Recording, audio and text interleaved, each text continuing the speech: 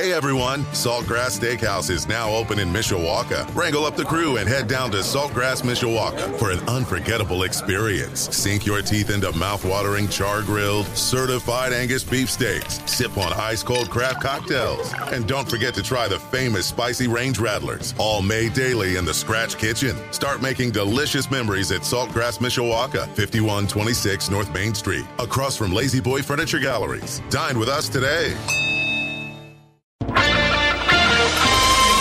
This is Community Update on Sports Radio 960 AM, WSBT. Good morning, I'm Jimmy Rosari. Starting in 2024, 4 Indiana construction zones will be monitoring speed with a camera. The president of Indiana Constructors Incorporated says this pilot program won't start until February, and these cameras can be in no more than 4 different locations across the state at any given time. The bill says these cameras will only take a picture of your license plate, and you would get mailed a ticket. The first offense is a warning, second is a $75 fine, and the following fines are each $150. The president of Indiana Constructors Incorporated, Richard Hedgecock, says this is all about safety for drivers and workers. This is not a gotcha bill. We're attempting to only slow down those people who are excessive speeders in work zones so that our employees can go home safely at the end of their work shift every day. Indiana is the 12th state to adopt this type of law. Hedgecock says construction zone deaths have decreased in all other states that have adopted it. It's been shown in every state where they have these programs that the decrease is profound, as much as 70% decreases in the number of deaths. He says when safety increases, so does productivity. When a worker doesn't have to be looking over his or her shoulder all day long, wondering if that semi flying by at 80 miles an hour is going to clip them, then it increases speed and it increases quality of the product that we put out. Tickets will be sent to drivers going 11 miles per hour or higher in construction zones with cameras.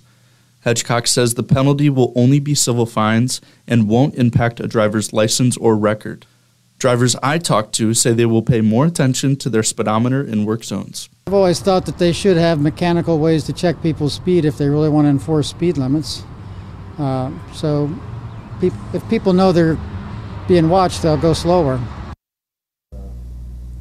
Hedgecock says 90% of the deaths in Indiana work zones last year were actually drivers, not construction workers. A road sign will indicate when you have entered a zone with one of these cameras. WSBT's Sean English reporting. The 4th of July holiday is just days away. For many, it's a chance to relax with family, friends, and fireworks. But before lighting anything off, health experts across Michiana are spreading awareness about the safety hazards they can create. A 2021 report from the U.S. Consumer Product Safety Commission revealed at least 9 people died and over 11,000 were injured in firework-related injuries, with the percentage of injuries continuing to rise each year. Sparklers, bottle rockets, and firecrackers, which may seem harmless, are the leading cause of most firework injuries. Doctors say the most common injuries reported are burns to the hands and face. Typically, we see simple burns or sometimes hand injuries from people holding on to a firework too long. We probably get about 1 or 2 hand injuries a year on 3rd or 4th of July, whenever most of the fireworks celebrations are going on. It's not uncommon to see a few simpler burns here and there over the 4 or 5 day stretch where people are using fireworks. Health officials say if you are hurt by fireworks while celebrating this 4th of July holiday, especially burns to the face or hands, don't take a chance. Take a trip to the emergency room. WSBT's Tiana Baxter reporting. Michigan is the latest state to go hands-free regarding cell phone use while driving. This comes as Michigan State Police released new information about deadly accidents across the state. While deadly crashes were down 1% last year, there's a disturbing trend that shows a 15% jump over the last 5 years. The Berrien County Sheriff says distracted driving is to blame for most of these deaths. With the number of people killed in traffic crashes staying above 1,000 each year over the last few years, police say it's time to crack down on distracted driving. Berrien police say the state going hands-free will help them do it. New data from the Michigan State Police Criminal Justice Information Center on traffic crash deaths in the state that shows more than 1,100 people were killed by a traffic crash in Michigan last year. And it's not just 2022. That number has risen 15% since 2018, an alarming trend, according to Katie Bauer, the director of the Michigan Office of Highway Safety Planning. She released a statement with the data saying, in part, while the several areas of improvement are encouraging, including among younger drivers, we still have more to do as we work to find innovative ways to save lives and prevent crashes on our roads. Berrien County Sheriff Paul Bailey says driving deaths have been up in the county for several years, and that distracted driving is the #1 cause for them, especially when it comes to using your cell phone. The sheriff says the new hands-free law, which makes it illegal to have a device in your hand while driving, should help make targeting the issue more effective for police. It'd be just like the seatbelt law. You know, you have to wear your seatbelt in Michigan, and if a deputy or an officer or trooper sees somebody drive by without their seatbelt, that gives us a reason to stop them. As the soon-to-be civil infraction comes with a heavy fine, Sheriff Bailey hopes it's enough to make drivers focus while on the road and the state safer for everyone. To just make people, think about their driving. That's all we want you to do. We want you to be able to drive to wherever you're going for fun or work, but you got to do it in a safe way. And the last thing that anybody wants to do is be responsible for taking somebody else's life, and this will make it a lot safer. WSBT's Ann Lurie reporting. As St. Joseph County's only publicly owned assisted living facility is nearly a month away from closing, the group who's filed a class action lawsuit to keep Portage Manor open is speaking out. The lawsuit seeks an injunction to keep the county from closing the facility and transferring the residents until the court can decide. It's also asking for a jury trial in the lawsuit, claiming that the closure of the facility would violate the civil rights of the people living there. And they've left us with no choice but to file a class action lawsuit on behalf of the individuals who have limited means and are often absent of legal representation. The Portage Manor class action lawsuit with 4 residents as plaintiffs so far. It names St. Joseph County along with Council President Mark Root and Board of Commissioners President Carl Baxmeyer as defendants. According to Roy Sines, the power of attorney for one of the residents in the lawsuit, the defendants have violated the civil rights of these individuals. And so from that perspective, moving them from their home in the fashion that was done and without proper planning to identify viable housing for them is the main mission of this lawsuit. The lawsuit making 8 claims as to how their rights are being violated, which includes citing sections from the Americans with Disabilities Act, Federal Nursing Home Reform Act, state and federal constitutions. It lays out the county's history of alleged neglect of the building, including a lawsuit from 1988, which ordered the county to repair the facility. Additionally, it claims the defendants had no rational or legal basis for closing Portage Manor. People living there allegedly haven't gotten enough notice of their rights or notice to contest the closure or transfer to other facilities. Sines says some of those are as far as Lake or Allen counties. Unfortunately, the county has not provided us with very good options for here within St. Joseph County or even within a reasonable distance. I reached out to the attorneys for the County Council and the Board of Commissioners, but they say they can't comment on pending litigation. But as of right now, Portage Manor is expected to close around July 31st, and the attorney for the residents is doing this pro bono. WSBT's Erica Finke reporting. Marshall County leaders came together Tuesday to help adults talk to kids about substance abuse. It's part of a partnership between Project Hope and Remedy Live. A recent study showing 50% of Marshall County students are exposed to drugs or alcohol outside of school. Remedy Live and Project Hope looking to decrease that number. Today's event talked about different ways to help adults discuss this delicate issue with students. Remedy Live had previously visited schools across the area to try and convey that same message. The students were able to get on their cell phones and provide feedback. Sometimes the best feedback possible, that they feel completely supported by their schools, and sometimes they gave feedback of, we need more support, we need mental health, we need addiction services. Today's event discussing some of those results to see how authority figures can best help. Remedy Live's tour director calling the presentation an opportunity to explore why kids are using drugs or alcohol. It's because of that pain that we want to reach for things like pleasure. Things like illegal substances, the vape, social media, gaming until 4 a.m.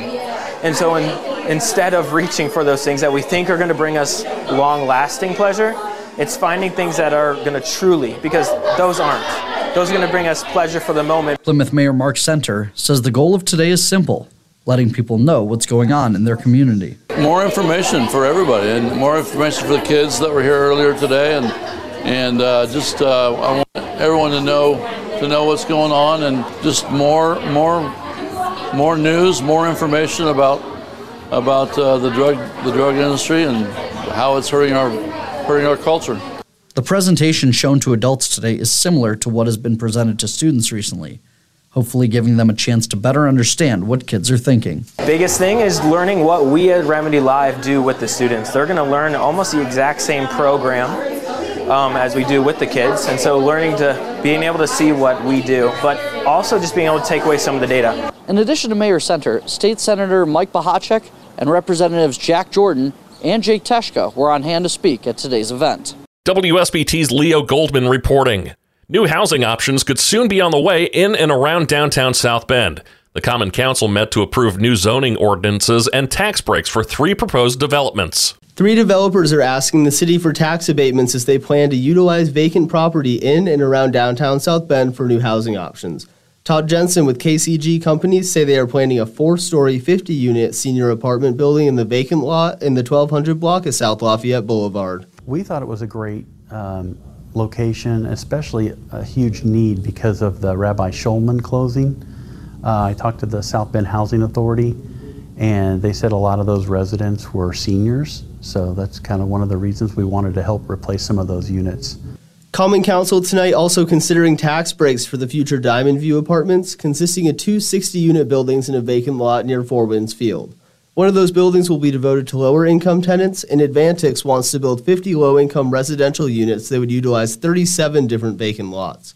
City leaders say South Bend wants to work with developers to create affordable housing. Any category that the city government can control, we try to maximize those points. And so I think developers see that, and they know that they see a willing partner in the city of South Bend, and we're willing to work creatively with them to come up with good projects. KCG and Advantix will now go to the state to apply for low-income housing credits, something Diamond View Apartments received earlier this year. It's been important for a very long time. We went through 1,000 houses in 1,000 days where we saw well over 700 homes being demolished in our neighborhoods. And there was no plan for development. Development was an afterthought. So now we're kind of picking back up where we kind of left off some years ago.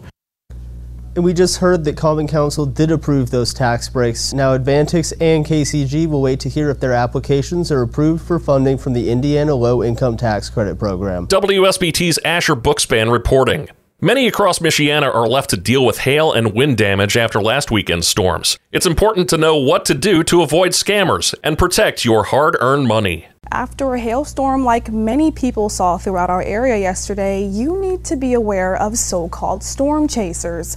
Those area people who use damage from the storms to take advantage of you, and it's important to know what to look for to avoid being their next victim. Severe weather brings more than dark clouds and heavy rains. With the nasty weather, some people hope to trick unsuspecting homeowners. You may have a storm chaser out who's trying to get everybody in the neighborhood covered for hail damage. They may get on the roof unbeknownst to you and start using a hammer to put dents in the roof. After noticing storm damage, Calvin Johnson, State Farm insurance agent, emphasizes to first reach out to your insurance company. Call your insurance company. Notify your agent, file a claim, make sure that before you do any repairs, that your insurance company has an opportunity to inspect the damage, or to send an adjuster out, something of that nature, but to make sure it is on record that that claim exists. Being able to notice clear red flags when it comes to people approaching you about damage is vital and could even help you avoid falling as a victim. If a person knocks on your door, you haven't solicited them, and tell you that you have some kind of damage to your home, I would think twice about that. I would also look to see if are they driving a legitimate truck. Is there a sign on the truck? Do they have legitimate business cards? Are they able to write a legitimate contract? If you check with the Better Business Bureau, are they going to be listed there? If you check with the building department, are they going to be on file for having a certificate with the building department that says they can do work in the community or the county? With more storms expected later this season, the #1 way of steering clear of scammers is to do your research and make sure who you are working with is reliable. WSBT's Tiana Baxter reporting. Views and opinions expressed are those of the individual speaking and do not necessarily reflect the views of WSBT Radio, its staff, or management. Join us next week for Community Update on Sports Radio 960 AM, WSBT.